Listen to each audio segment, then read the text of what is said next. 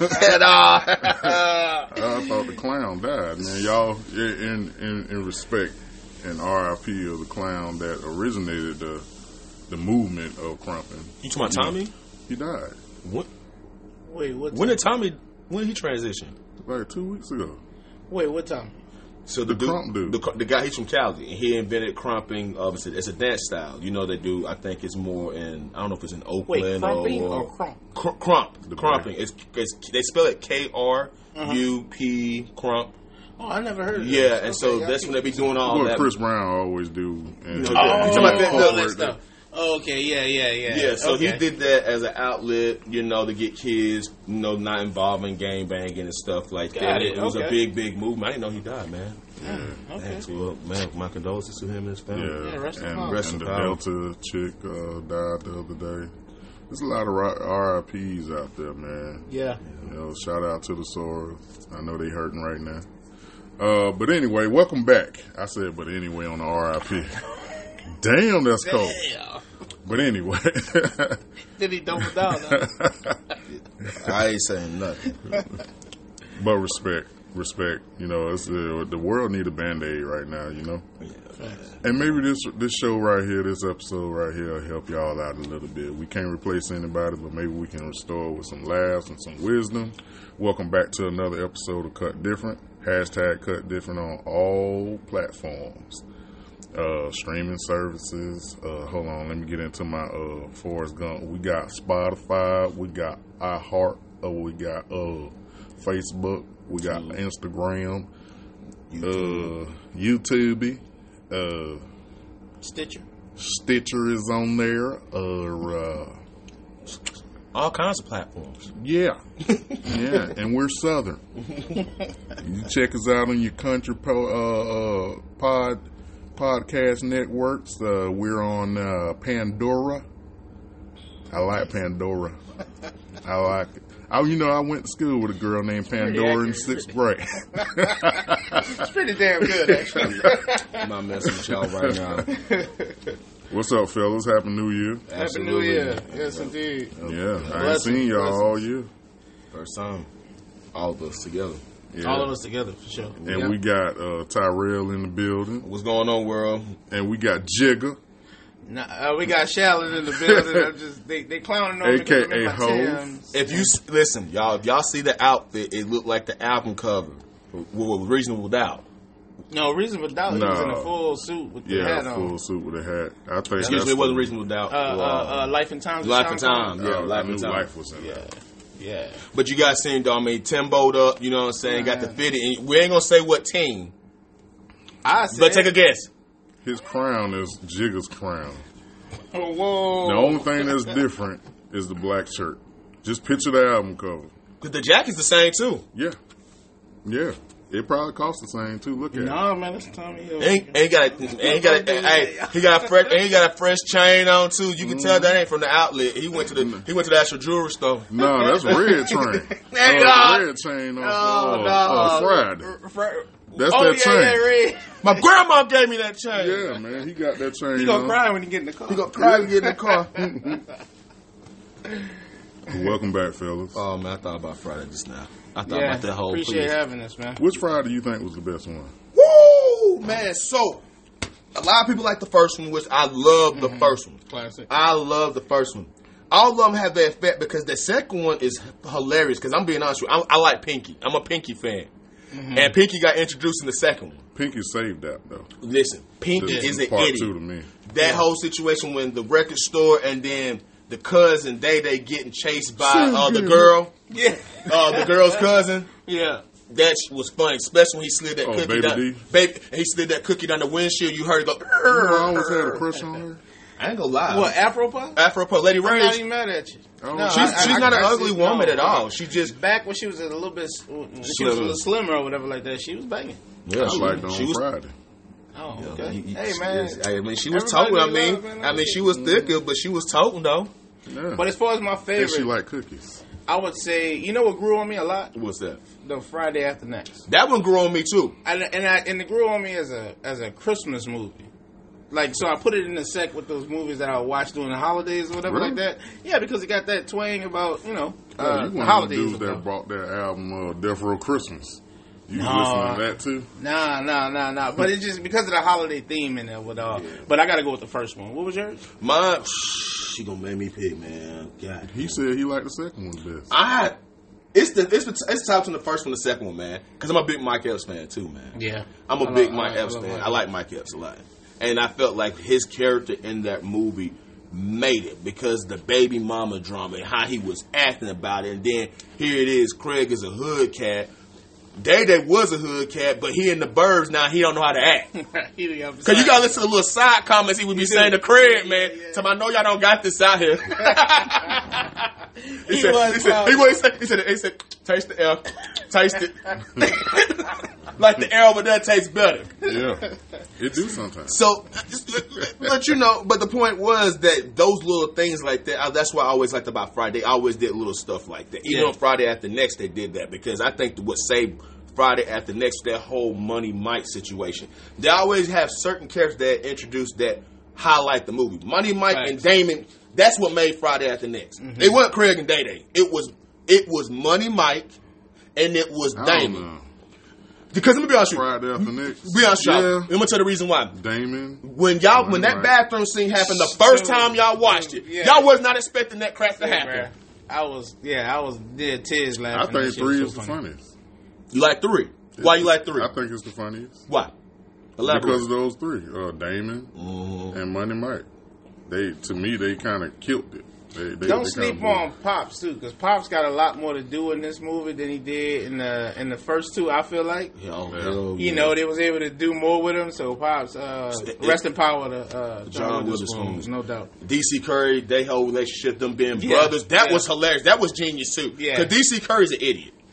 Yeah, he's an idiot. I feel like Steve Harvey stole his comedic style. Oh, damn, that's a good observation. I can, you know what? I can see some similarities. Yeah, even the style and the whole thing. The comic view. Yeah. Because I ain't really known Steve Harvey until he did Kings of Comedy. Him being a stand-up comedian.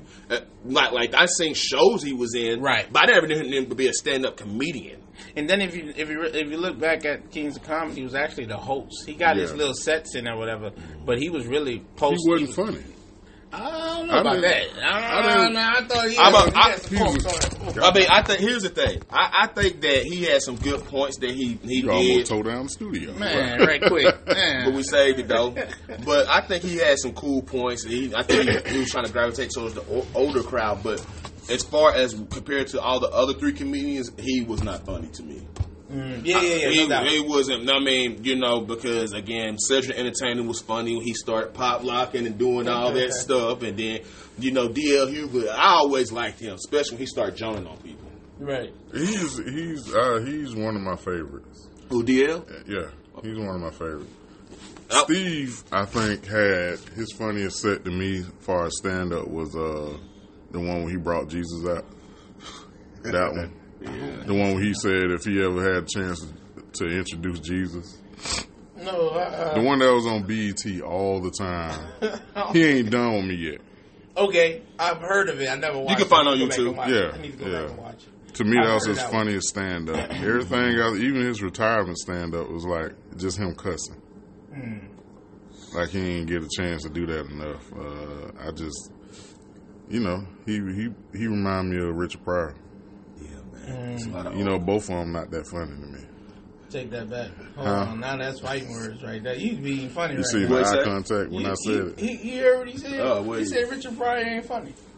Richard Pryor is funny. He is funny, man. He had a horrible life. His life was funny. His life was... Honestly, not to cut you off, but that's what makes the comedians, though. Yeah. It's their sadness. You know what I mean? He had it bad. Right. I mean, his story is terrible. Right.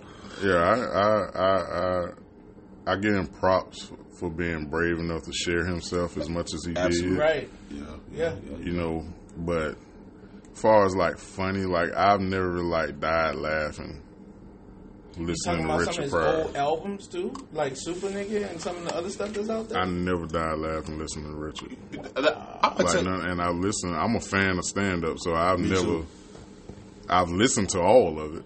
Everything that I can find of Richard Pryor, I listened to all of it. The funniest thing he did was probably Live on Sunset Strip to me.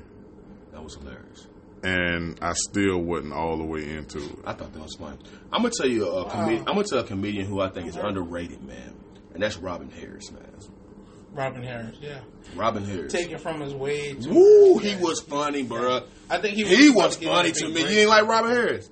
I think the nostalgia that comes along with that is just hilarious to me alone because he didn't have enough work. It's like Biggie and Tupac versus. Exactly. His catalog wasn't long enough, but what he did do, it was funny. Right. Especially that Piccolo. You remind me of your uncle at the cookout. Facts. What about Which Way Is Up? Have you seen that movie, Which Way Is Up?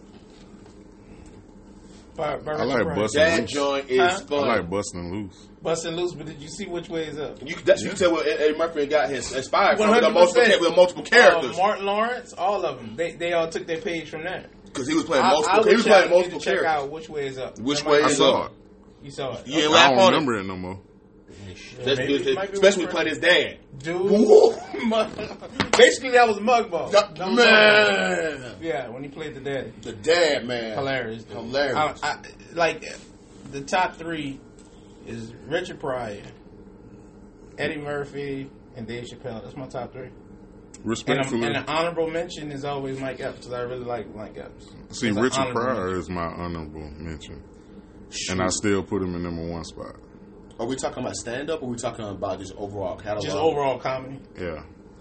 Man, I don't think nobody better than Eddie Murphy. I think Eddie Murphy is definitely there. I think Dave Chappelle is there. That's tough. The number 3 spot, man. Dave Chappelle solidified his spot to me on the Mount Rushmore with that last special. Like he solidified. The last 2 specials. He was in the conversation for me all the way. But he solidified, like he put his stamp on it with this last one. I forgot. He went to war. He went to war, and he actually. He's been going to war for a long time, though. Really, all his specials on Netflix was a declaration of war, like of not being politically correct for the sake of being politically correct. But the thing was though, especially with that last stand up, even though quote unquote society would say he was politically incorrect, but he was correct in his message. Facts. Mm-hmm. His message, because you can't, like he said, the whole point is you can't show empathy for one side of people and say, hey, have empathy for us, but you still are contributing to the main issue, which is the racism. Right. You can't say, well, our problems are bigger than yours. Yeah, you're a community, but what about an entire race? And like he said, he brought up examples of people who are in that community who's acting like, hey, y'all being disrespectful, you're not giving us our rights, but they're experiencing racism in that community. Yeah. I mean, you can't ask for You talk about putting a mirror to it. Like, damn. Yeah. Yeah, you can't ask for that, and then you turn around and you exhibit the same behavior. Mm-hmm. You know what I mean? You can be racist and prejudiced, but we can't. Right. That don't make any sense. Yeah, that's crazy. And yeah, man. But I say my honorable mention. Well, let me do number 3. Number 3, man. I'm gonna go ahead and say at this point his catalog. I gotta say Bernie Mac. Bernie Mac.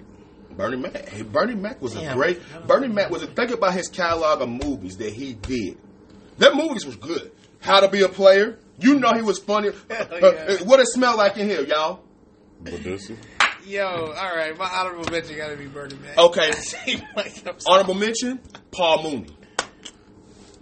My honorable mention is Paul Mooney because here's the thing why.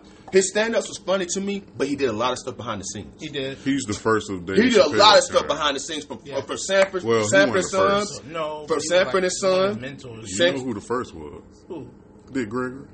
He's the first. You know what? Dick Gregory got to be put in there. He's in my top 5. But you got to talk about Paul Mooney, man, because Sanford and Son was huge. Red Fox, we already know. If anybody don't know anything about stand-up comedy, Red Fox stand-up was raw, and he cussed like a sailor. Did he not, bro? Mm-hmm. I put him against And then Bernie he also, Mac. you know who else he mentored too? Your boy Dave Chappelle. Sure did. I would put him against Bernie Mac. Who? Red Fox. I can't argue You put with him in before or after Bernie? Before Bernie Mac? I would challenge him on anybody's list. Like if somebody had a list, I would like Red Fox funny. Go toe to toe, Bernie Mac and Red Fox. Red Fox will win that. I don't even consider But I Red feel Fox like my Cat top. Williams is Bernie Mac and Red Fox baby. I feel you. He's funny, but I felt like a lot of his comedy came from Paul Mooney and Richard Pryor. Richard Pryor and Paul Mooney made Sanford and Son. They were the architects behind. Now, don't get me wrong. They were? Red Fox, yeah. I never knew that. Yep. I know definitely Paul Mooney. Absolutely. Paul Mooney and Richard Pryor. Absolutely. Right, at least the first I hated that show. What, Sanford and Son? I hated it. That shit was funny. I appreciate it more when I got older. Mm-hmm. I watched it younger, of course, because your grandparents watched it. I sit up and watch my dad. He watches it now, like all the reruns and stuff like that. And it's just kind of funny to see him. I hated Lamont, man. He's the biggest hater ever. I like the fact with Red Fox and what's the sister that he used to argue with? Esther. Esther. When they used to go, that was the real aunt. Was that? That was like that was his sister. I mean, that was his wife's sister. His wife's sister. Got it. Okay. Yeah. And then the fact that they used to go to war with each other. In the way she looked, God bless her soul too. You know what I'm saying? It was a perfect chemistry for them. Mm-hmm. The way she looked. Yeah, because she looked mean. Yeah, she was rough. She hot. She hot. Huh? I heard you say that, man. The world heard you say that. Shout out to Grady too. That was my dude. Grady was Grady. Yeah. What y'all think about Kevin Hart? Y'all feel like at this point now, as far as what he's done so far and how he's still in the game, you know, as far as being one of the top comedians and actors, do you feel like he will be put in the top 3 Rushmores when it's all said and done? He has to be. He has to be. But he's a late bloomer too. He's out. Yeah, I agree with that. Now, so y'all don't take in consideration. Let me ask you this, because you know you're gonna have people that's gonna say this. I'm just playing devil's advocate. His shows sell out. Right. They sell out everywhere he go. Yeah, they do. I get it. But so are we taking that in consideration? Or are we going based upon pure just? I thought with our top 3 or our top 5 list, it was just based off of who we thought was funny, not necessarily what they sold and stuff like that. Well, I mean, you know, you got people that's going to throw that in there, right? But in terms of like we have to celebrate this brother for his achievements as far as like comedian, business mogul, like absolutely. Yeah. But as far as like, hey, let me throw something in the top 5 comedians, put him in the mix so I can just sit there and laugh while I'm stranded on the island. He ain't in that list. I feel you. I didn't laugh at his last 2 at all. Right. At all. I watched. You talking about the one when he was in his bed? When he was in his house? house? The last 3 then. Okay. That including that. I didn't laugh at all. I didn't watch that one. It was just something to watch. Yeah. I think he's a better dramatic actor. He got some dramatic chops, man. His last movie, yeah. True Story. Some like serious roles that he played. Yeah. True Story. What he did about being a dad when his wife. That was okay. I thought the storyline sucked. The storyline sucked, but his acting was on point. His acting is actually not bad. It was a movie that he did where he was helping this rich guy out. That's what I was going to mention. And that was actually that was good. Upside. That was a real good movie. I was actually surprised by that. It was a good movie. You got some chops with that, man. So yeah, celebrate him for his accomplishments and everything, and you got to be putting that just for the sheer range that he's had as far as like an amount of money. Like I think at this point he's passed Jerry Seinfeld, right? No. I thought he did. No, I don't think nobody. I'm about to look it up. I'm tell you right now. I ain't trying. Let's check it out. But I'm gonna tell you right now. Jerry Seinfeld at his prime. You gotta think when he was on his show. He sold Seinfeld for $100 million. Wasn't that show besides Friends that was making like $1 million over? He was making over $1 million an episode. And that was at the time when money was at, it's not valued what it is now. Right. You'd be accounting for inflation, right? Yeah. So if you got to think now, the salary he was making back then, you transition now, probably making, what, $3 million an episode? $4 million? Because he was making that in the 90s. Yeah. Well, Friends were in early 2000s. Was Seinfeld on that list too? $1 million episode? I think he was up there because Seinfeld was a big. Kevin Hart beats Jerry Seinfeld on Forbes' highest paid comedians of all time. Really? You got him? Yeah. Damn. It's in Forbes. Oh wow. Yeah. Yep, you got him. No. I thought, because I remember even Jerry Seinfeld giving him like a tweet or something, like congratulating him or something like that. Yeah. That Netflix deal pushed him over. Facts. Oh, absolutely. Yeah. Now, one thing I will give Kevin credit, he was a late bloomer too. Because you got to think, he put in his work. He put in his work because I remember what was that one show? He was doing movies with Rockefeller. What was that movie he did with Benny Higgins? Paper Soldier, which was slick, kind of funny. It was kind of funny. In the very offbeat, no script type, low budget. Yeah, it was funny, especially when they broke in that one house and there was a rat in the drawer. He said, "Yo, half my friends is rats." He said, "Man, I'm getting all that." I didn't like it. You said all that. He said, "I didn't like it." He's the contrary. He's the contrary. Nah, I ain't like it. I ain't like it. That one of them almost hood movies. I didn't like it. I think Benny Siegel, he just kind of turns me off. The over the top gangster. Say that one more time. Say it. Was I supposed to say pause? I mean, how you got to work it out? You just got to work it out. It's the over the top gangster for me. Like he was going to, like he was being a bit dramatic. Yeah, the over the top gangster. It just, and that just goes with his persona. Like, why? Yeah, that's true. I always why.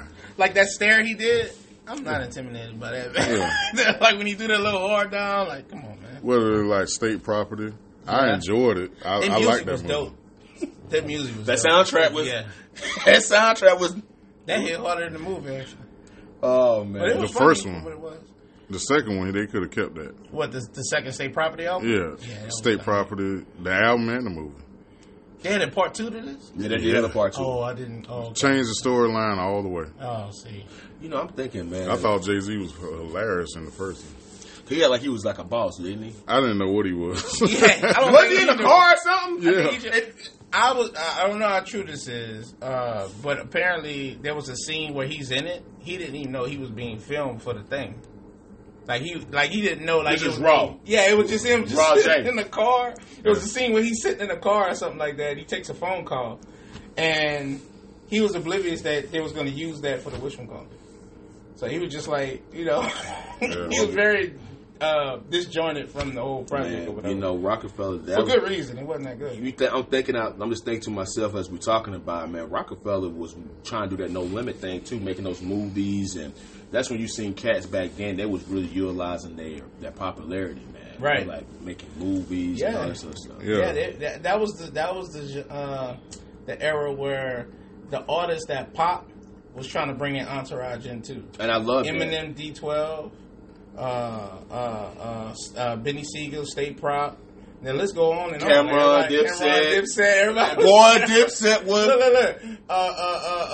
Nelly and the Saint Lunatics. Saint Lunatics. Yeah, that's how it's supposed to be. It should be. That was a good formula. And it works if the talent is there with the crew that you're bringing in. You know what I mean? Now each one of them, if you think.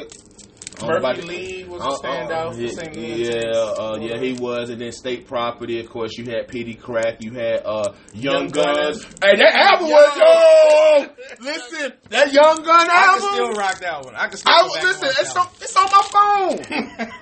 It's still on the phone, man. They had some talent there. There's some bangers. But I wish that these young cats now, you know, especially with social media, there's a lot of ways of being able to market easily. Mm-hmm. That they will just bring people on, man. Right. More people on, man. But everybody's like talking now. It's like I got it, you don't. Let's check in with G. G, what you thought about it? I didn't like it. Talk to me. I didn't like it. Yeah, you know, he sounds like that guy. You know, everybody's talking about a dish and everybody's raving about how the dish tastes good. And then, G, what do you think? I didn't like it. I ain't like none of their crews. Okay, elaborate. I like Murphy Lee. Mm-hmm. The Young Guns. You ain't like Young Chris? Not really. Come on. Man, what? Young Chris? Damn. Young Chris was nice. Chris was like a... Shout out to Young Chris. Like a baby Jada. See, back in them days, I was more on like Goody Mob and Pop. Mm-hmm. Okay. So, if you weren't in that vibe... So you still listening to the albums that was coming out at the Pac Pass then? Because Pac had been gone by then. I bought them all. I bought them all. Every time Machiavelli 21. Okay. That sounds like a remix of 3, but... I could have sworn I heard these lyrics like I heard the album, but okay. And apparently, supposedly, there's another Tupac album that they got in the vault that they want to release. And I'm like, just keep it there. Let's leave the mystery. Unless it's lyrics that he has not spit before. And if they do it in a way where they use beats that's modern, and I'm talking about good producers, not just any producer. Like I want A1 producer. I want Dre. I want Tim. I want Pharrell. I want. Give me Eminem running when he did the Pac and Biggie track together. Y'all remember that song Running? Well, Eminem already produced a Pac album. He did with the Tupac Resurrection album, wasn't it? Didn't he do a live production on that? Which he did. Some of them beats was fire. Some of them beats was nice, man. Like that, like Running, but. Yeah, I don't know, man. But I want producers. I don't want anybody, not to discredit him and say that he didn't do a good job, but I want top of the line producers if they ever put out an album. Hell, I would be cool if Drake did the whole damn album. No doubt. But watch this. Drake, not. I'm gonna put this out to the producers, please, for the love of all things right. Do not put Pac on the trap music beat. They already did. Are you serious? Which one? Come on, man. He was on the song with T.I. before. What's the name of this song, man? No, don't get me wrong. Tip gets back. Well, Tip was alright back in the day. Now I'm a Tip fan. Now I like Tip. I like Tip. It was changed, man. I'm just saying, like it's just. But now on the Southern beat, I ain't never known him to be on the Southern beat. But he rhyme with Tip. Now Tip back in the day can spit. I don't care what nobody said. Don't let the VH1 shit fool you. T.I. was that. T.I. nice. T.I. can go. For sure. Actually, I don't know if they put him on I think it wasn't a trap beat. I don't think it was. Yeah, it's just. Change Man was West Coast because the one with Trick Daddy was West Coast too. Trick. Yeah, that straight balling song. Right. Featured artist is called Pac's Life. Yeah, that Pac's Life album. Yeah. It was trash. So it was just kind of rehashing. Like, go ahead. No, you good. So I just want to transition a little bit, if I may. Yeah, let's do it. We talking about earlier, and I think G, you said that it's been a lot that's been going on with people and families and everybody just trying to just stay together, man, and especially with this COVID situation and everybody's getting sick and. A lot of things is happening. I just want to do a temperature check on everybody, man. From a scale of 1 to 10, man, how you feeling, man? From your mental health, from just everything, how you feeling? Today, I'm probably about an 8. What about on a day-to-day basis, on the average? I'm just about an 8. About 8. I lost my father, and I've a lot of people I know have lost people. So just being there for them has been trying. But you got to find a way to smile, man. Find a way to smile, find a way to laugh. Life is for the living. Absolutely. So what have you been doing to keep that peace, that smiling? How have you been? What things have you been doing? Maybe that may be somebody's listening and may want to take on that better demonstrated practice. That's easy. Wine and sex.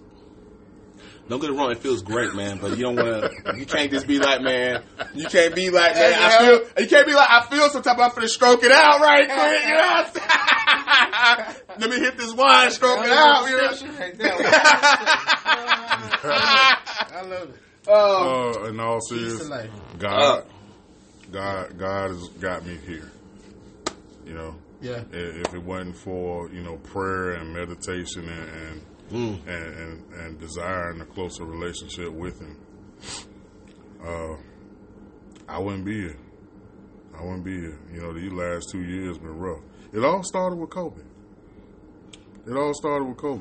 And as funny as that sounds, mentally that did something to me.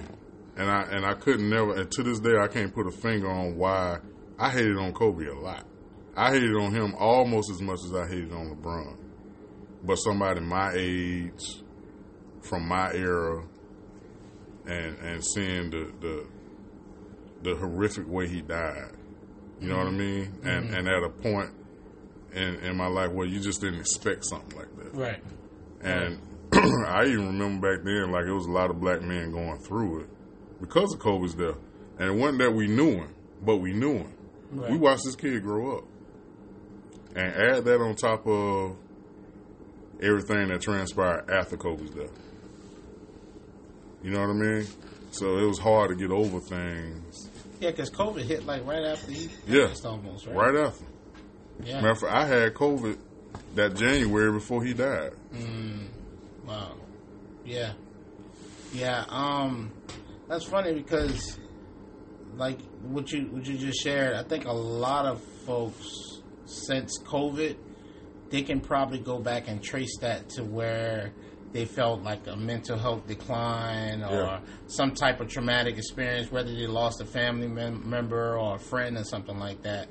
And to be honest, my recollection of everything that's happened from COVID, I've actually had a lot of positives, to be honest with you. I didn't have, I had to shake up with the whole, okay, you got to stay inside, we're losing somehow what we can, consider to be freedom or whatever like that.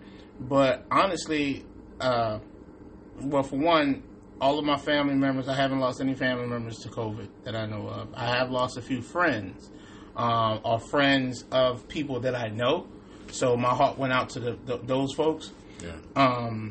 But in terms of just the net positives that I can attribute to the last 2 years following COVID, it's been a blessing, man. And I give all praise to God. What you got to celebrate?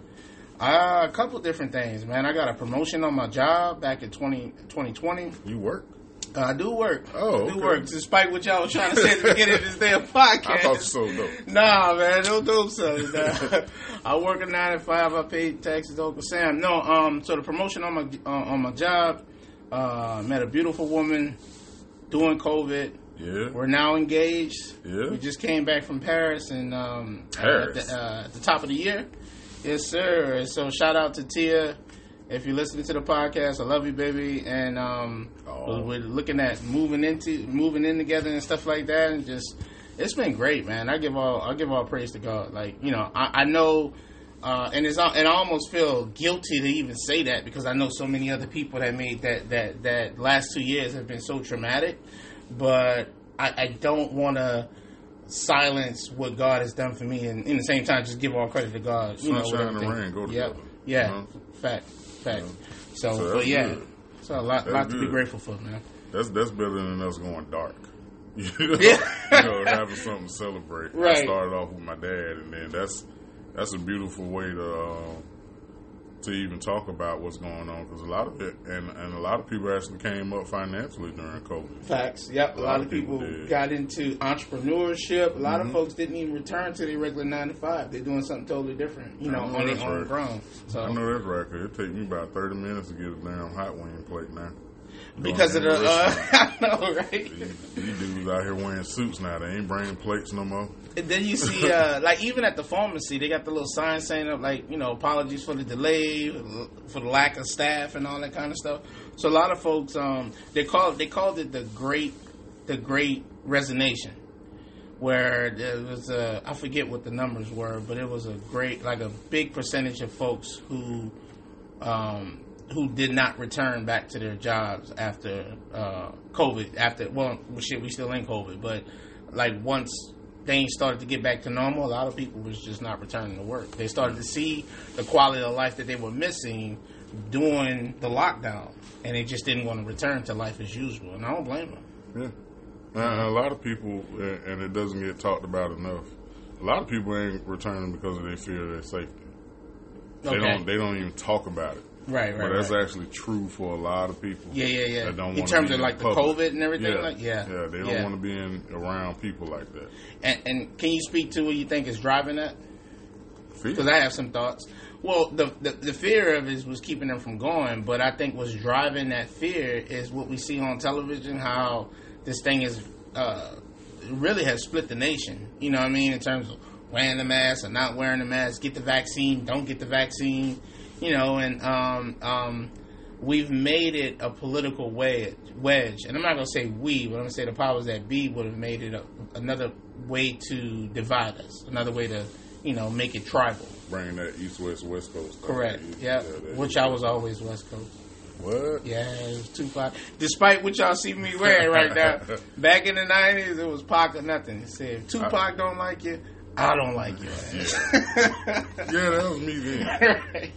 But I always thought it was crazy how those conversations go, and it's not the first of its kind. We go all the way back to the tribal situations, and hearing the conversation is like, if you vaccinated and you unvaccinated, why y'all don't like each other? You know what I mean? Why is there so many memes about Like, if you don't, it's your choice. You ain't got to. It is a choice. Right. It is a choice. I think what may drive some of the folks to feel upset or I was to say upset with the folks that don't wear the mask because they feel like they're not being conscious of what could transpire if they're out there walking with no mask on, if they got COVID and they're spreading it to other people.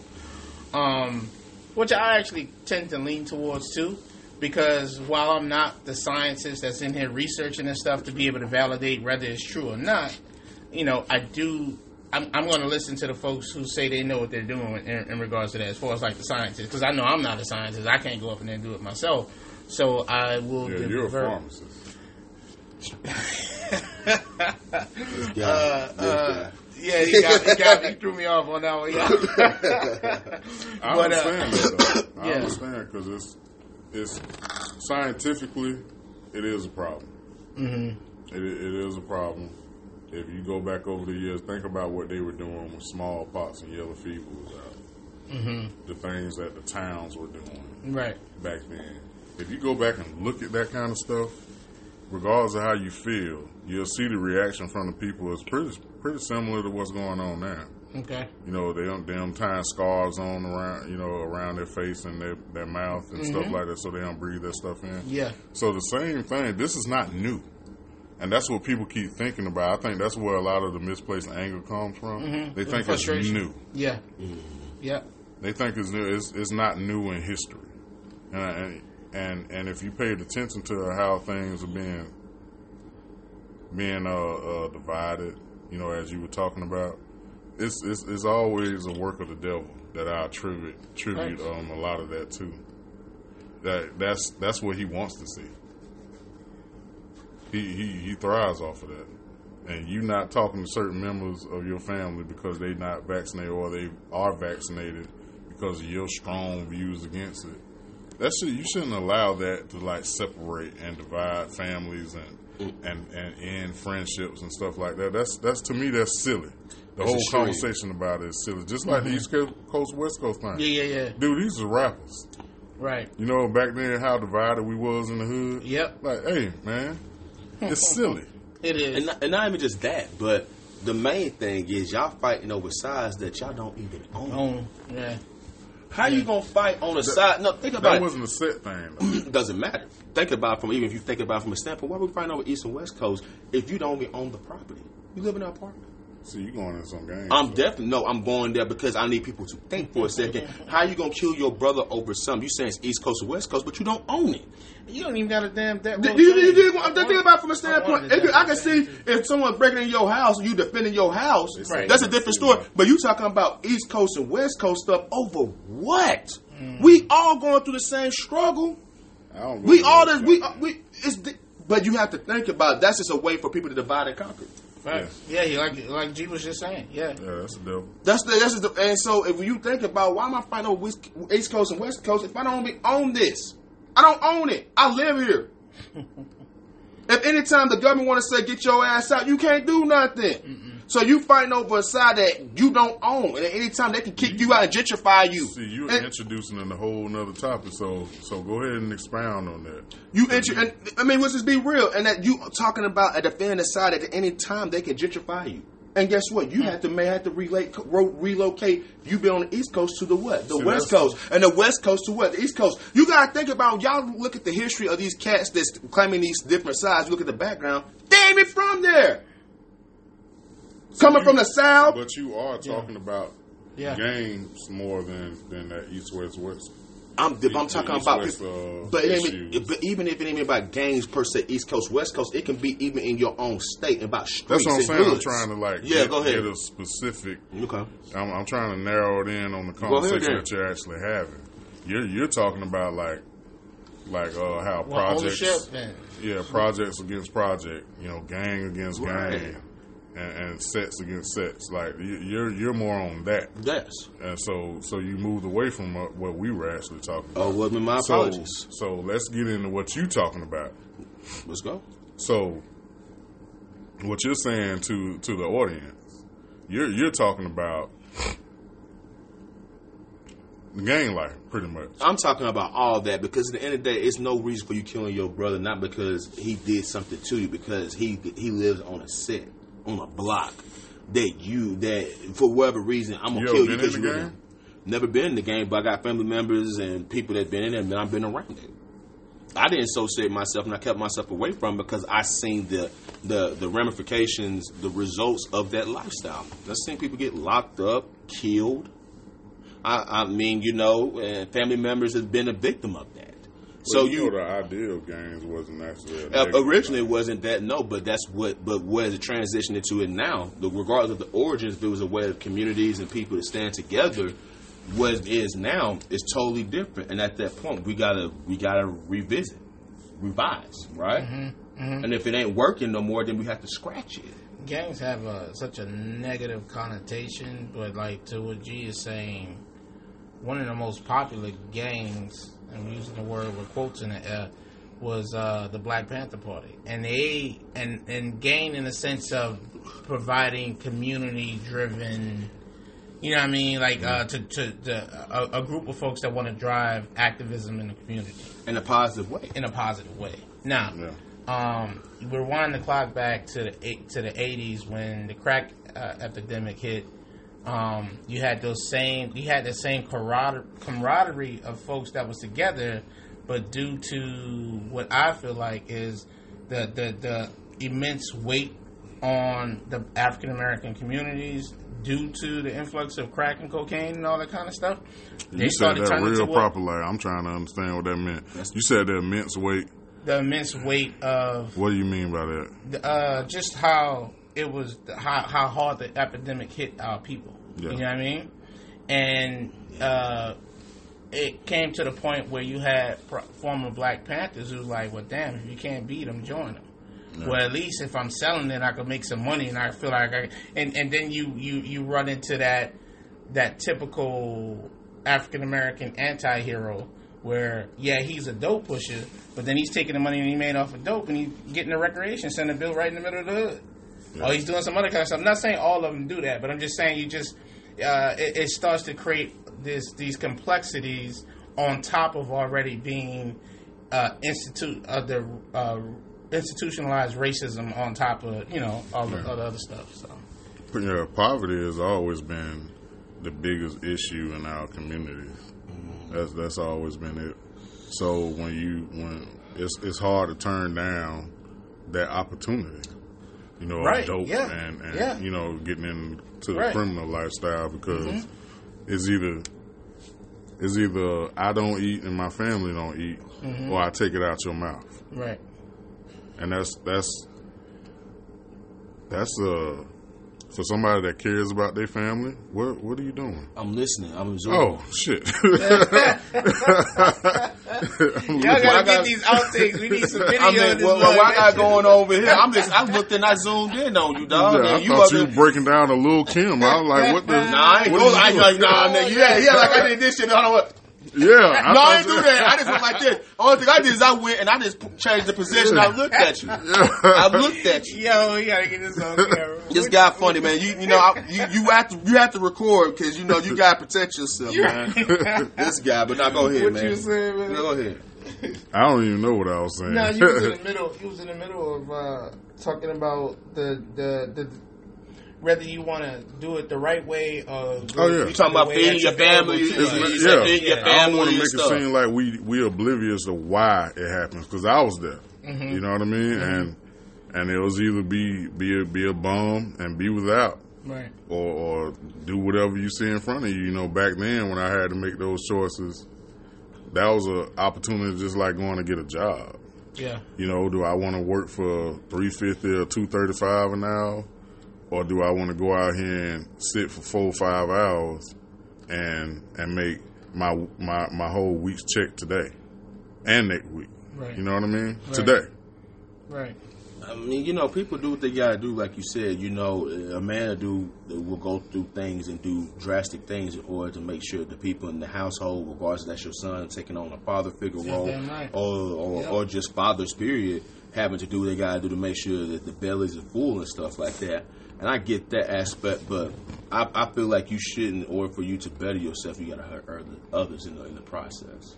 It's one thing that, okay, you selling drugs. I mean, and it's one thing you selling drugs. Okay, even if you said, well, I ain't smoking, and that's their choice, they decide to buy it. Okay, that's one thing. But what about you going to someone's house and murdering them and robbing them and all that other stuff? Right. Yeah, well, I agree with something I heard on a TV show a long time ago, and I don't know how well this fits into what you're saying, but I heard a white guy say, it's a million businesses in this world. Why does dope dealing got to be the only one that kill people regularly? You know what I mean? And when I was growing up, I'm pre this way of doing things, what we see now. I'm pre this. I knew pimps and drug dealers that didn't even own a gun. Mm-hmm. They didn't own a gun. They might have had a pocket knife if they had that. I'll catch you. Yeah, or shit, we could squabble. Right. Yeah, we can get it down. And we both walking away from it. Yeah. So, But now it's like, I think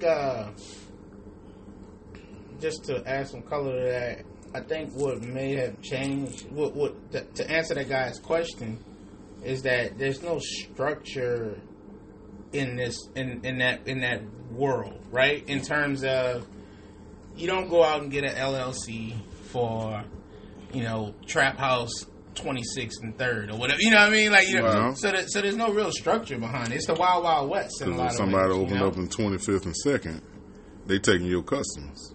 Right, exactly. down around the block. So what you got to do? So the point I'm making is me just saying that is just that we just shouldn't be fighting over stuff that at the end of the day, that if you really think about the grand scheme of things, it's really not that deep. It's destruction. I mean, it's chaos based upon the results of. I'm talking about before you do it. If it's you making that decision, like, am I going to go shoot this dude because he's wearing the colors I don't like him to wear? Because some people just shoot. A lot of these situations are happening just because I'm just in the game and it's off a GP, and I see this. That's the only family you got. It's sensitive, man. Let me tell you what I think. Go ahead. The real problem is our family structure. Right. It was easier for gangs and sex and dope dealing to come into effect once the daddy was out of the community. Facts. He provided something like, you ain't finna do that. Mm-hmm. You ain't do that. You see me out here throwing trash cans and, you know what I mean? Doing whatever job I gotta do. Steel mill or whatever. That's what you gonna do until we can find better. You know what I mean? But once daddy was out the house, hey man, all these junkies walking around here, they gonna sell it anyway. Mm-hmm. I might as well get in on it anyway, Right. So but it's I'm saying easy. When you cross the line of taking somebody's life, I think that's what I call out as being stupid, right? Because we don't never go to the root. Huh? We don't never go to the root. The root of it, right? Yeah, the root has always been the destruction of the household. Absolutely, absolutely. You correct. Which I feel like was by design, right? That's what called that's, and then you start adding in the liquor stores, the gun stores, and all that kind of stuff. I'm thinking about Boys in the Hood because I just watched it recently. Funny enough, too, he in that movie, Lawrence Fishburne's character referenced gentrification. He talks about it. I did not know that shit. Like, so watching it as an adult versus watching it when I was a kid, when he was saying that shit, I was like, it was going in one end out the other. But looking at it now, he was talking about gentrification. This was back in the early 90s. Yeah, and he was making good points because that that whole scene was an eye-opening scene, and I remember it to this day. Like you said, it's like it's stuck in my head. Yeah, it resonates more now as an adult. Because you see it. Because you have the intelligence now of an adult, and you see what he's talking about. Right. And it's just real stuff, and not just that. But how many neighborhoods that we grew up in that no longer exist? Don't look the same. Or you see more liquor stores being added on to. Every 5 to 10 years, it looks like it's like a flip-flop. We in, they out. Mm-hmm. We out, they in. Yeah. Right now, they want the city back. Now, yeah, they want the city back. Back in the day, they didn't want to have no parts of the city. That's why you had the suburbs. Right. Now, everybody wants the city back. Yeah. And now gentrification is happening. You see these projects. Crime rates go up on in the outskirts now. On the outskirts because they're driving them out. Yep. And they mixing people in that will never mix in. Yeah. Mm-hmm. Which, to the chagrin of the folks that left the city to begin with. They're like, I don't want these folks out here by me. You know what I mean? That's why I left the city or whatever like that. Yeah, you don't want to deal with that. Right. You don't want to deal with that. It's hard to deal with that, when you work real hard. Just to speak for it's black people that never have a voice because they wrong before they speak. And me being from the inner city and the projects, I understand it. Being a father, if you know this is a crime-ridden area, and I got a baby on the way, and I want to get married, or I'm already married, and I got children on the way, I'm trying to think about raising my family. I'm not gonna raise them there. Right. So I'm gonna go out. Right. So now that I'm out, and I got my family away from that. I got a nice life, I got the car, the house, the kids, we planning for college and all of that. Now you start mixing in the problem. Okay. And they don't care about that. They don't care about that, and it's hard for people. I hear people say it, and a lot of times, that old me is like, well, why you got a problem with being around people just like you? Well, when they don't get it. You know what I mean? That's always been a problem with us, when you don't get it, when you don't understand brotherhood and community, when you don't understand what it takes for us to get to the next level. Right. And you come out here with this bullshit that they started, that they fed to you. Mm-hmm. They forced you into this lifestyle. You know what I mean? They didn't give you a choice. And now when you're in a situation where you have a choice, you don't understand that you have one. Okay. I'm with it. Yeah. That's the point I was making. I think you said it. I think you said it perfectly good, like you said. You may start a different way. You may have a hard life, but when you get old, like you said, you don't understand that you have a choice. You don't have to go down that path. Yeah. You don't have to. You do not have to. That's what I'm saying. At the end of the day, I seen it. You seen it. You seen it. And I want to say before we move on, go ahead, continue. I don't necessarily feel the way they feel, but I understand it. Right. I understand. I think we all do. I think we all three of us can say that we do. I think but it's taboo for us to say it. For them to say it, they have to say that kind of stuff to me when it's just us. No, I mean, I understand when they're just trying to talk like, damn, my son went to school and got beat up. Right. And they don't want to say, well, it was a good neighborhood until the niggas moved in. Like, well, we understand. I understand what you mean. Mm-hmm. It's hard to translate that to somebody, especially somebody from that area. Right. But I get it. And a lot of times we live like that because we don't know no better. And that's what they don't understand. Yeah, man. I mean, I'm with you on that, and I think that it's just a matter. Yeah, you bougie. Go ahead and talk. No, I ain't bougie. I was letting you elaborate, man. I was speaking for the bougie nigga. Nah, this guy right here. This guy here. I know you wanted to say it, so I said, nah, he's the bougie one. You should watch the words in your mouth. Watch this though. I ain't gonna put out what kind of car he got with his bougie. He bougie though. It ain't no Kia. No, I wish it was. No, you don't. No, you don't. That's why your ass got what you got, because your ass can afford to get what you want. I mean, I ain't going to put your bills out there. My car is 20 years old, sir. Yeah, I hear you. 20 years old and shining like a motherfucker. 20 years old. But, I mean, I just think that the only thing I'm saying is that I get that people in a situation, they're in an environment where they feel like that's the only way they got to survive, man. But, again, that's why you have to make sure that you have to think of things from a common sense standpoint. What are the results of me doing this, man? Mm-hmm. Yes, I'm getting this money. Yeah, I'm doing that. But what are the results of that? Do I have to go in this person's house and shoot him up and take his life in order for me to have more for myself? Do I have to participate in a lifestyle where, yes, I am getting money, and yes, the money comes a lot quicker, but what is the exchange for that? Potential lifetime in prison, or shot or killed yourself. And I want to think about that. And that's why I'm saying this. I'm not saying this to judge anyone, because I understand people that doing what they feel that was necessary. Right? Yeah. But how many cats that we known that did make those decisions based upon, like we talked about now, because I got to feed and everything, and they didn't come out on the other side in a positive way. Mm-hmm. Their life was taken. But if you they're locked up in jail. Most of those answers would be What? I'm already in prison. So I ain't scared of prison. What? And as far as in your environment? Yeah. But see, that's I'm already in the cage with animals. But what you just said was earlier. You mean like physical prison, or are you talking about mentally? But what you said something, and you said, but that's why it's important that we have to make sure that as a community together that we educate We talk to these young cats that's going down a path. We see it. You come on. Most black folks I know, they know exactly what's going on outside their house. Instead of us ignoring them, why don't we just say, hey, you see them talking, what's mentorship? Talk to them. You mentor someone, do you not? Mm-hmm. I mentor someone. I know you mentor someone. For sure. And it takes just someone just giving a damn. And being like, you got a story to tell, G. You said you lived that life at one point in your life. Yeah. Is that who you are today? No. Not even close. Okay. So it takes for people not to judge them per se and criticize them and let them know there's a better way. There's a different alternative. Mm-hmm. Talking to them about credit, business line of credit.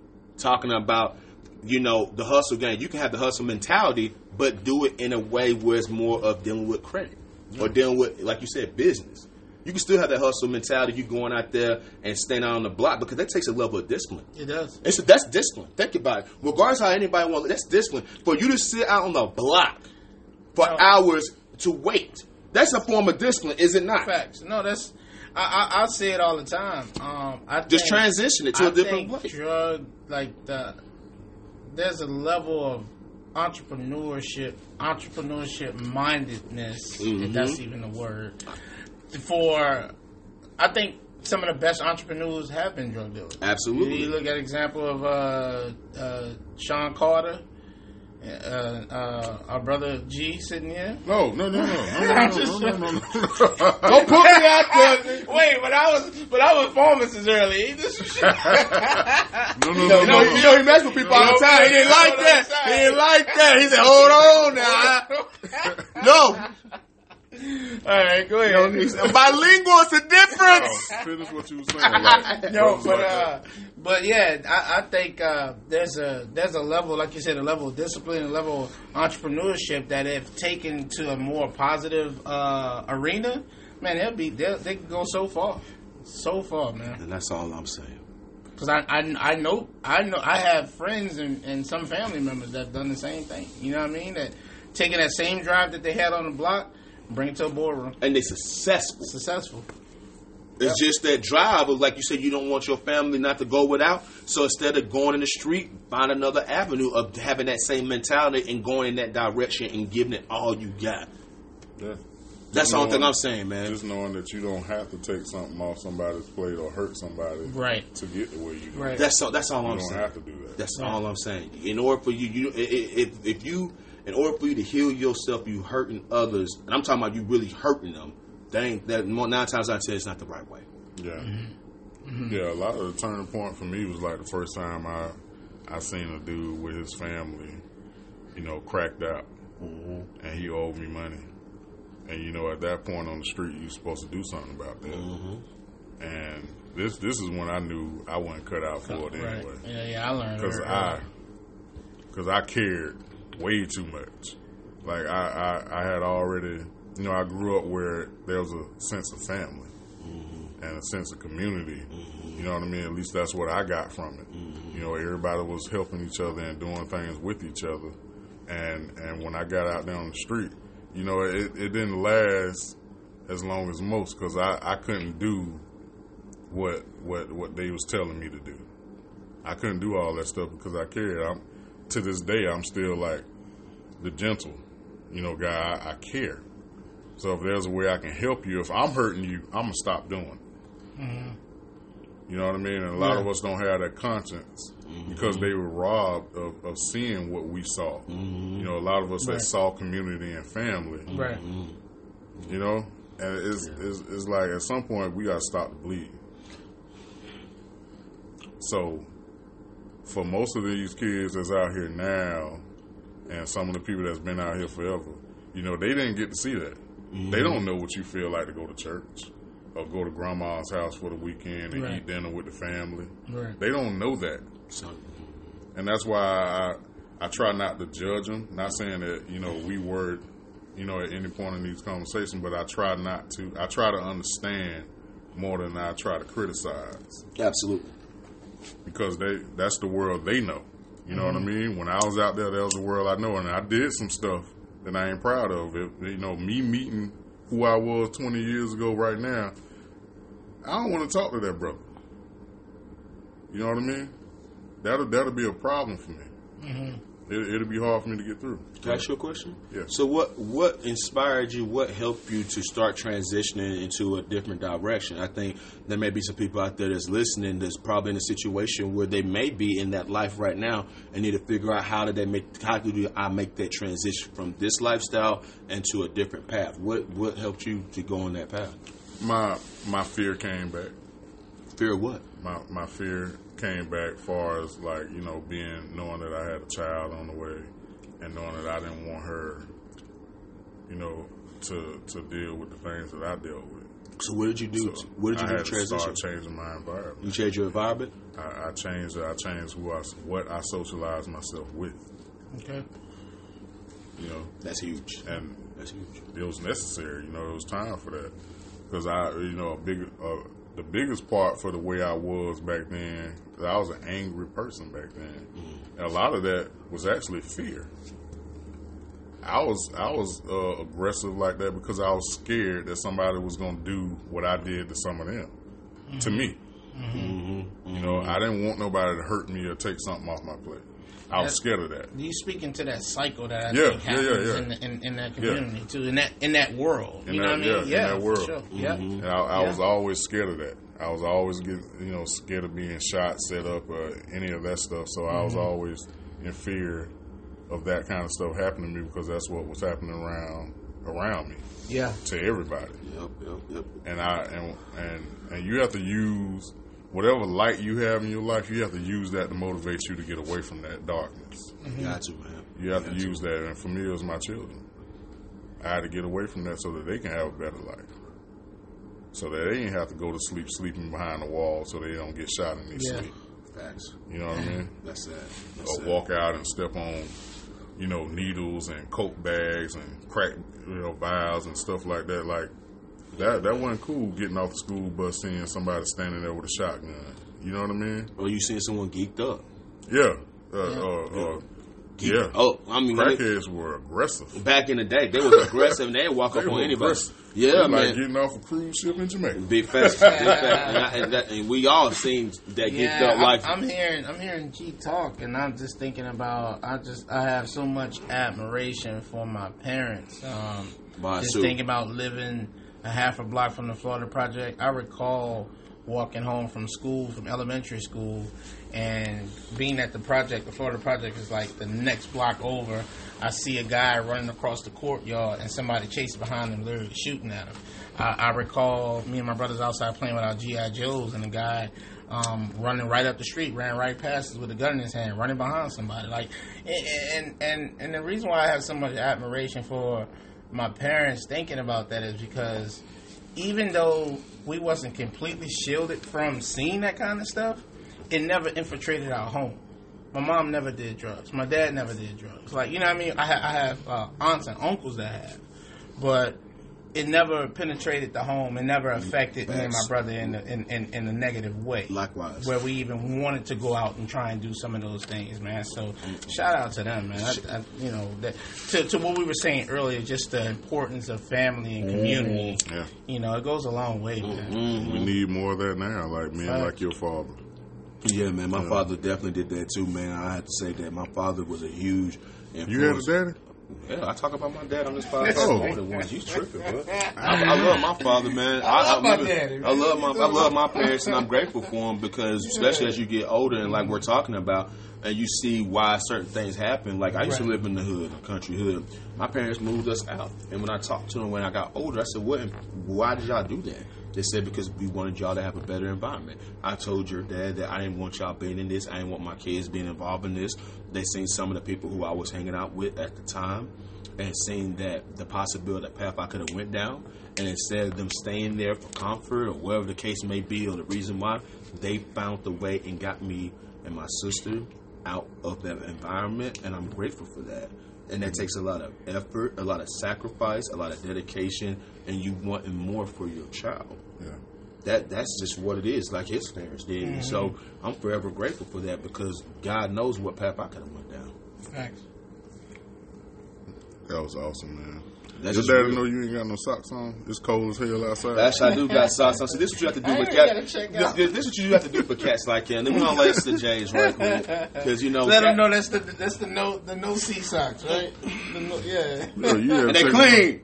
Yeah, I don't know. It's a smell that just overtook the room. You'll be all right. You'll live. Transitioning to something that I want to bring to you guys as far as the conversation. What do you guys know about this? Completely switching topics. You gotta explain. Go ahead and tell. Hurry up, man. NFT. I've been thinking and I've been looking at the NFT, especially the artwork, right? And I've been wanting to get into it. So it's interesting that you did that. That means the laws of energy is working in our favor.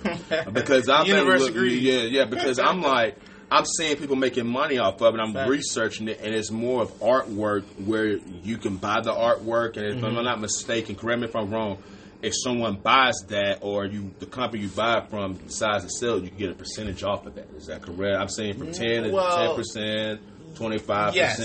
So if I could just give like a little brief, throw it out. So assuming everybody listening knows what an NFT is. I don't. I have no idea. Okay.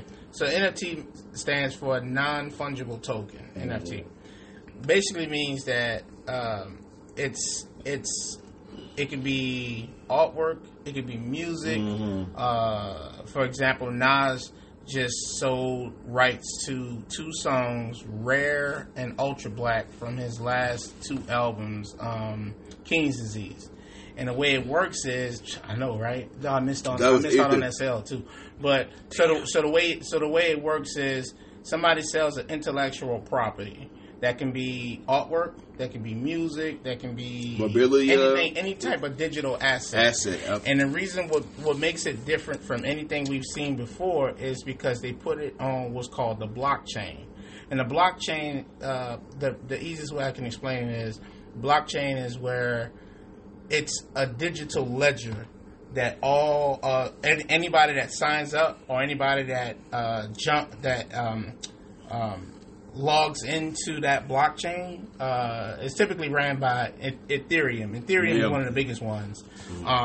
And when you buy something, your name goes on that digital ledger and say, okay, this person, like, let's say you brought one of some of the rights to Nas' song. You're on that ledger now.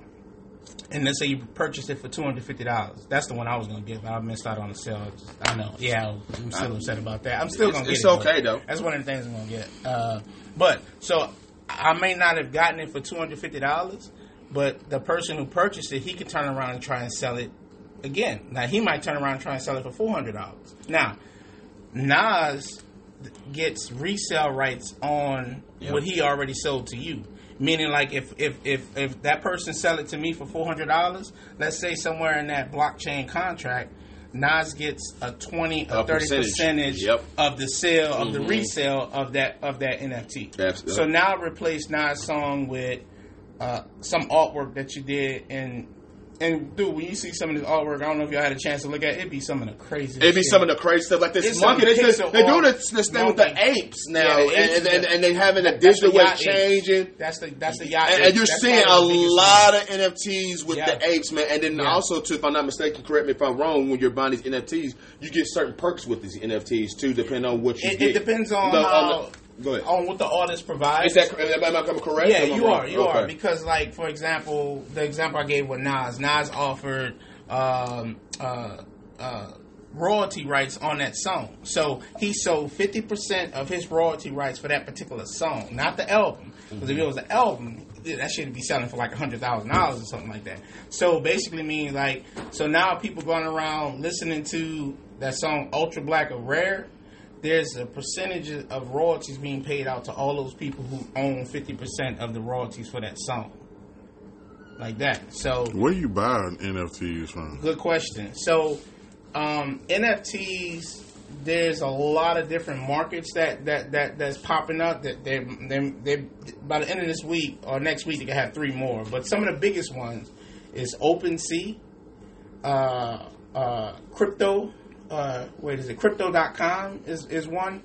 Coinbase, who I'm associated with, Coinbase have NFTs? Yeah, they got it to where you can buy NFTs through Coinbase now. So, do I have it with me? You'll have to talk to me off camera. Yeah, we can talk about it more, but I just got my Coinbase card that came into the mail the other day. And so now with this card, now they got it to where I can actually use this as a debit card, but the money that's on is actually cryptocurrency. And I put it's not a lot. It's like $500 or whatever like that. But you could take that $500. You said $500,000. $500. Oh, to be clear, like ain't nobody checking for me on it. But nah. Like, boy, you got to walk to your car. But yeah, you go on OpenSea and some of these other markets, and you can buy. A lot of folks are on there now, buying and flipping. So what they'll do is they'll call it a project, and I'm gonna use the artwork because that's seemed to be the most common one, where an artist will get a name for themselves because the notoriety goes along with it. Like, you ever heard of Banksy? No. This is a guy that do a lot of artwork all over the country. He's well known because he'll mysteriously pop up somewhere and do one of his artwork, and he'll sign Banksy, and everybody know who that is. But anyway, let's say Banksy wants to create a project. And that's what they typically call an NFT. It's a project where you want to put together either a 10, you can have however many you want, but most of the time it's a 10, 100, or even 10,000 collection. And in that collection, Ty referenced the apes. So the yacht apes, it'll be just a regular picture of an ape, and then you'll add certain digital assets to them. This one has an earring. This one got a zombie face or whatever like that. And depending on... So for each of those variations you make to that art, you can determine how rare that particular art piece is. And the way you can determine that is, how many of those are you going to sell? Because let's say the artwork, let's say the ape that looks like Michael Jackson, I'm only making 10 of those. And of those 10, I'm selling them for $1,000. But all my other ones sell for like $100. You're creating the demand for that artwork. So if you got a name behind yourself and you create that artwork and you put it out there, people are going to scoop that shit up. There's a 12-year-old girl who lives in Michigan, I believe. And she has made almost $1 million right now. Because she make these giraffe neck women or something like that. It's like real positive movement or whatever like that. But she's only 12 years old, and her artwork is selling like hotcakes because people just get behind it. Like, nobody knows the rhyme or reason of what draws people to buy this kind of stuff. Yeah, man. But all I know is I need to learn how to goddamn draw. or even learning what to buy and knowing what NFT to buy. You know what I'm saying? Yeah, in order to flip. Flip, yeah. So for that, the best thing I would tell you guys to do is to get on OpenSea. First of all, open a cryptocurrency account. You can either go to CryptoBank.com. You can go to OpenSea. What about Coinbase? Coinbase. That's who I'm with. I'm with Coinbase. You with Coinbase? Yeah. And so, and on there, you want to have some of your money liquefied to cryptocurrency. Mm-hmm. So when you start looking at these projects, let's say, who I saw that's coming out with one, Gary Vee. I don't know if y'all know who Gary Vee is. I've seen that. I'm trying to. This is where I'm understanding. Okay, I'm sorry. So yeah, far. let me know if I'm going too far. After I buy some artwork, who says that somebody gonna buy it from me? You don't. You don't know. You don't know. But here's the thing, though. That, and just like investing in the stock market, there's risk involved with it, because if you're not familiar with the project, if you're not familiar with the artist, you could be dumping your money into some shit that you're not going to exactly, because that's why you have to do your research and knowing whoever you're buying these NFT artwork from and how much traffic they drive, what's the background behind them and stuff. Because if they're, correct me if I'm wrong, if they have a good reputable NFT or they're reputable company, but they got a good buzz, and you're seeing a lot of traffic come through there, and you're seeing it, it's going to sell. Right. If you're going to a person who say they got NFT artwork and you go to their Twitter or you go to their social media, they only got like 300 followers, you probably don't want to buy that because they're not getting a lot of traffic. Right. But if you're seeing an NFT that you run across that may be $250 and you go to the person who's behind the NFT and they got traffic with thousands of people following, you might want to buy from them because it's a good chance based on the traffic they're buying, someone's going to catch that not want to be interested. Is that correct? When I buy it, do I put it back on there, or is it just on there anyway? It's automatic. Go ahead. Well, that is a good question. So you'll buy the artwork, and then it's on that platform for you to resell it. Now, as when you first purchase it, it's on. It's kind of like in your digital wallet, right? And then you would not say digital wallet, portfolio. It's in your digital portfolio. Then you can take it out and put it back on the market for resale value. And then, depending on the smart contract baked into that blockchain for that artwork, the artist may say, hey, I want 20% off for the resale. Some may go as high as 30 or 40, depending on, like, the Yacht Apes.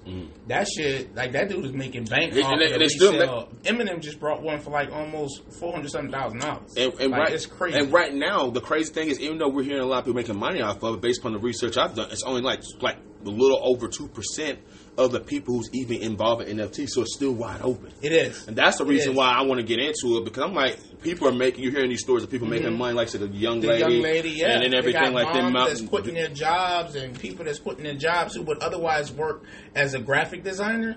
Now they're doing their own work and putting it out there. I think that's important that we come together, especially if one of us knows something. I'm just speaking because I'm interested in it.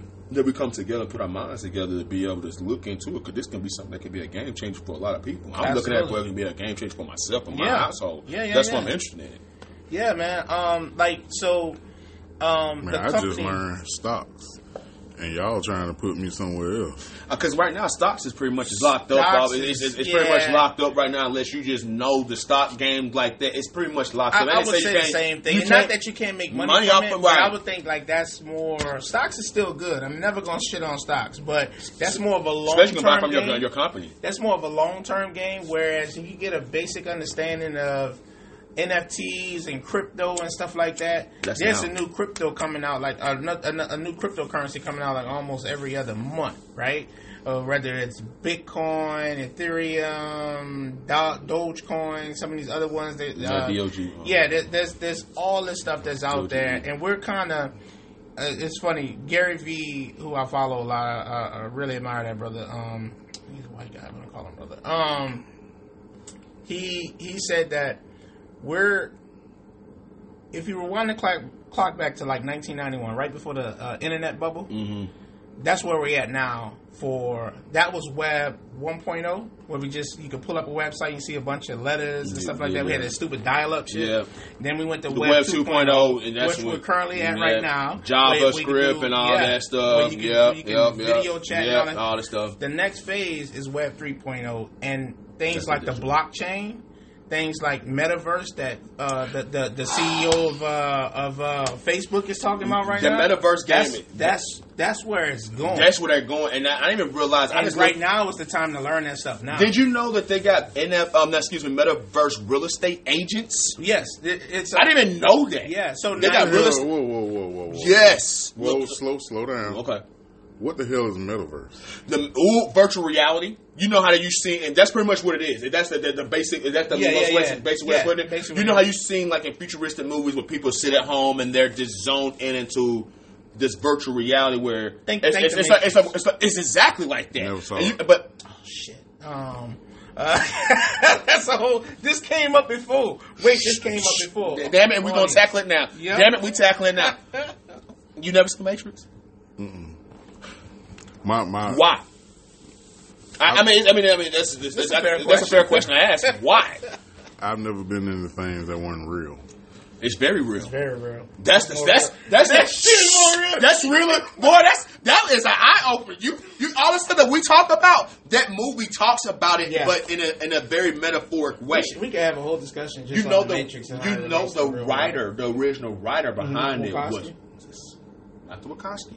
You said Bill Cosby? No, not the Wachowski sisters, brothers. Whatever. There's no whatever. Yeah. But that script, the legend behind it is the script was originally written by a sister. What? And it's the same person who wrote the Matrix script, if I'm not mistaken. And correct me, we could do research on it. Also, I think she was involved also in the Terminator too. What?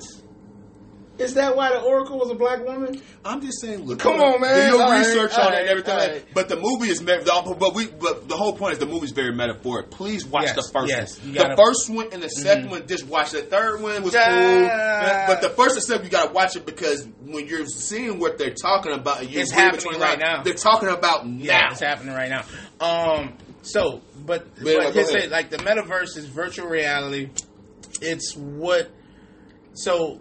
That's what Facebook is going into. That's what I'm about to say. It's going Mark Zuckerberg is taking Facebook and he want to change it to the metaverse. So he's changing the name of it and everything. So basically, he's changing it from Facebook. Yeah, he's going to change it. It's going to be called Meta. It's going to be called Meta or Metaverse or something like that. Metaverse. Yeah. But he bought that name from a computer company. It's deep, man. It's deep. So I don't know. You see those Oculus things that people put on? The Oculus. That's what it's called. Oculus. I got one at home. You bought an Oculus? I need to bring it, dude. Next time I'm bringing it. How is it? Thing. It's amazing. I've seen people videos. That shit is amazing. You look like what? I'm lost. My bad. We go. Wait. Let me back up. I'm geeked out. I'm geeky. I'm my bad. Go ahead. All right. Where I lost you at? Because we want to know where you at. Where you lost at? Where you and the folks listening. So it's virtual reality. It's exactly just look at it as virtual reality. But what you're going to be able to do in the metaverse is not only like you have, of course, your own avatar, right? Who you are, but your avatar, you're going to be able to do stuff, buy real estate, homes, clothes, and stuff like that. It's going to get to that point. But you're not wearing that shit for real. But that's what they're going in because everything is digital now. Here's the thing. Here's why. This is why this shit is so. They're pushing it now, dude. They're pushing it. I really want G to get this because it's not physical clothing. It's not. But in the digital world, metaverse is going to be virtual reality in the next 10 years is going to be what Facebook is now. Imagine instead of messaging your folks on whatchamacallit, you guys all put on your Oculus mask or equivalent to it. What the hell is an Oculus mask? Oculus is the it's virtual reality. It's got goggles, like you know how you put on these goggles and you're seeing like a game and stuff like that. It's just like that, but it's not gonna be. So the little glasses. The little glasses thing that you put over your hand, and you're gonna have like these little hand. It's got hand things. Yeah, I got the motion sensors, right? So you already in the metaverse. I know about it. You excited? No, I'm excited. We both are because we're excited about it. Let me ask you this: talk. Do they sell socks? He got on socks. I got on socks. Why you so? They might sell your type of socks you got, but you got the same thing on socks. You got check the ankles. Oh God! Don't say the ankles ass. At least I put some shea butter on mine, bro. And I checked the back part. You gotta look at the back part of that lower ankle. But they got that little white strip. Yeah, man. Yeah. But wait, I don't want to miss this. So in the metaverse, virtual reality, like I was using the analogy of instead of going online and everybody wishing or making happy birthday posts under your thing that you posted was your birthday, in 10 years, people are going to be able to put on their Oculus or equivalent, because Oculus is not the only one that make the virtual glasses, but I'm calling Oculus, that's the most popular. That's the most popular name. And then, and people will meet up virtually as their avatar at your birthday party. You can host a birthday party at home, which equivalent will so be further pushing us away from people. You might well say that it's going to make it what people are going to be. Here's the thing, it's going to make people more introverted. There's no way to turn this shit off. There's no way to turn it off. So you might as well get on board. There's no way to turn this shit off. Because what's going on is it's going to make people become more socially awkward in a sense where physically we won't talk to each other, but digitally I can talk to you. Right. I can have an avatar, and I think the problem is we're already doing it now. If you look at dating and stuff like that now, we've been going this way for a long time. Yeah, man. And at this point, I don't have to meet you face to face. How y'all feel about that though? I think so. Geeking out. I think I'm geeking out because I know about it. I know about it. That's why I'm geeking out. I'm not geeking out because of the results of it. Right. I'm geeking out because I know about it. But the results of it, I think, is going to make people socially awkward. They're already awkward now. But I was saying the reason why I'm geeked about it because I plan to make a lot of goddamn money from this stuff. I plan on making a shit ton of money from it. Now the ramifications and here's the thing. One of my good friends, shout out to Mark Millions on this one. Mark said he gave me these words of wisdom. He said that when it comes to business, when the world freaks out and run away, you run to it. Because the same thing happened with the internet. Same thing happened with Napster. Same thing happened with any break in... Same thing that happens with usually any break of technology, right? You got some people that's fearful of it. Like I saw the articles written by the boomers about Mark is about to take us into the dark ages again with this whole metaverse and different things like that. That's usually what comes before a breakthrough in technology. There's a lot of people that's fearful of it. There's a lot of people that be like, like, what is it going to mean for? So the bottom line is we've already been leaning to this for the last 2 decades. When you look at the dating, when you look at Zoom calls, look at what the pandemic did. Look how we was able to still stay afloat business-wise, or companies was able to still stay afloat business-wise because they have work from home and Zoom and all these different type of technologies. The bottom line is we can't turn this thing off. So either learn as much as you can about it, because here's another reason why our people definitely need to learn about it, because I feel like this would be another way that they can try and wedge, put in a wedge of advancement for our people, because everybody not up on this. You know what I mean? I'm not up on it. Well, we're going to get you up on it. Yeah, man. It's a brotherhood, man, and I think that... I'm going to bring my Oculus next time. I'm going to bring my Oculus Quest class. I think it's a brotherhood, and like you said, he's going to put you up on it, and I think it's something that definitely offline. We can't get left behind on We need to talk about, because this is pretty much, to me, equivalent to the prohibition of alcohol. Facts, dude. Facts, because... folks are getting that's a wild statement, dude, because if you look at what's happening now, like you talked about, but none of this stuff is real. Nike just got the rights to sell digital footwear.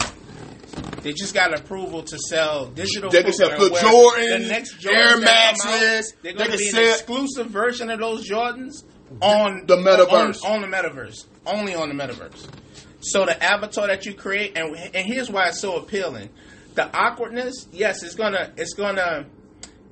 I'm interested to see what will happen 20, 30 years from now when we start talking about the youth. Like my kid, y'all children or whatever. Our children. Our children's children is are gonna cope with being able to make the person that they ideally see for themselves in the metaverse, and then have to somehow reconcile with the real world of it. To your point, some of the questions you had, and I agree, and I think that's the only concern I have, because you can make this facade in a metaverse of you being this person who may look this way, who may have all this gear, who may even have the quote unquote metaverse house. I think if you buying real estate, that people are going to start trying to look at you based on your metaverse and what you have, especially if you're looking online. Yeah. Well, what you got? Well, that's all you got. That's your home. That's what you're wearing. That's your avatar, whatever the case may be. Yeah. And I think that the long-term effect can be negative, because it can create insecurities, because now digitally, if I don't feel like I'm on point, then how y'all going to feel physically in the reality? Yeah. But the reason why the excitement comes, because it's right now on the rise, and it's a cash crop you can make money off of. Absolutely. But that's why it's important. You said this. You got to be in touch and be at home, because regardless of if kids start to learn about the metaverse and get involved with it, don't let this metaverse define who you are in this reality. Right, still be a whole person. Still be you. And be you. And if this was who you idealize yourself as being, your avatar, then make that a reality. Work hard for it. Because I'm gonna make myself. You know what I'm saying? Huh? I'm gonna be, my avatar is gonna be look exactly like it. I don't. This guy crazy. He gonna make his avatar like Idris Elba. So what you? So what? Yeah. Go ahead, Jay. You've been quiet, man, the last 10. We don't want to say nothing else. You go. I ain't got nothing to say about that. I don't know. I'm learning. That's why I let y'all have the floor. I'm not. Yeah, so it's a lot okay. So based learn. off what we shared so far, what any questions that like what is not clear in terms of? All of it's not clear because I just heard about it. Got it. Okay, cool. Okay. That makes sense. But I think that what we need to do, and again, I'm saying it's not because of the sake of us recording it, but we need to come together and talk about it. Yeah, we educate each other, and we can educate about it and kind of go from there. Because I'm I'm trying to saying do a whole lot offline. Yeah, because we gotta start. We gotta be the leading example. No, just tell all of us. Well, we can't talk. I want to. One thing I won't do is give out information on something if I'm not too sure about. I tell about what I do know exactly. So what's your address? I'm not telling you that. I tell you that, but I'm not gonna put it on out there. No disrespect intended. So all of us can come back. You watch this. Subscribers, you gonna put your address in the comment section. Hey, this is my Addy. Yeah, I would. Addy. Here. Like I said, my bad, not address, my bad address, not like Addy. it, That's what they say now. That's what the young kids say. They don't say. They don't. My cousin, my little cousin sent me. He's like, I like, yeah. I need you come by, you can get some. He's like, man, just send me the Addy. The Addy say your address. I'm like, oh, okay, now I'm here. Oh, now. ADDY. Yeah, I didn't know what the hell that was. Yeah, the Addy. They ain't got time for that. We're gonna take away a syllable. One syllable, not all the extra stuff. I thought it was an email. I sent my nephew my email address. I can't stand this guy. Yeah, that's a true story. Man. I didn't know what it was. Man. Well, this has been an interesting conversation. Y'all chime in and let us know what y'all think. Y'all got it all out y'all system. Y'all was geeked out for a minute. We geeked out. We definitely geeked out that segment. But I want to say this though: the reason why I'm more geeked out than anything. Yeah, we geeked out. But the reason, he a hater because this is the point where he like. He was quiet as hell, but I respect it because he didn't know what he was talking about. But you know what? I'm more happy about, man, just us being able to fellowship as a brotherhood again. We haven't seen each other all together, and all year long. Yeah, going on almost a month. You got to think time. It's already January 23rd. Longer than the that, month is gone. Put it together. You might well say the month since we put out a show. Right. Yeah. So what I'm saying is, I'm just more geeked out, and my energy may have displayed more in this situation because I know about. But I'm just happy to be amongst my brothers, man. The energy. Yeah. So I'm gonna try to get y'all to be a little bit more frequent. Yeah. Yeah, I'm gonna put it out there on the show. Yeah, I mean it's fine. But all of us, sometimes it was me too. Yeah. So. Can't say amen. But guess what? We're gonna get together though. We will. Yeah. Sure. Yeah, y'all brought some interesting topics today. I wasn't ready. I feel like I should have brought a notepad. I don't know. Am I in the metaverse now? You are. You are. Watch this. I'm gonna tell you the reason why. No, I just touched you. Yeah, in this moment, no. But you watch this. Yo, Gmail. You have a Gmail account? Yeah. You have an avatar? You ever think about Gmail? Gmails have avatars. Wait, no, I got one on Netflix. I was about to say we're actually doing something in the metaverse right now. Yeah, podcast. Oh, we can sell this as an NFT? Not necessarily. You can't. I'm about to sell all. We could. Technically, yes. Now, but again, it's based upon. Right. Oh shit! I just got an idea. I ain't about to say it on. We'll go ahead. Yeah, wrap it up. Oh, you want me to wrap it up? The producer says wrap it up. So yeah, you been timing the producer. So it's been some interesting topics, as I said before, and it was great having all of us in the studio today again. Yeah, let me dap you up. You see that in our makeshift studio. The Kings, man. Yeah. The Three Kings. The Three Kings. I appreciate y'all for spending time with us today. Chime in, let us know what you think. Hashtag Cut Different on all streaming platforms and all social media. This has been Cut Different. You could have been anywhere in the world, but you're here with us. These are our 2 cents. Spend them or save them. We out of here. Let us know what y'all think, man. That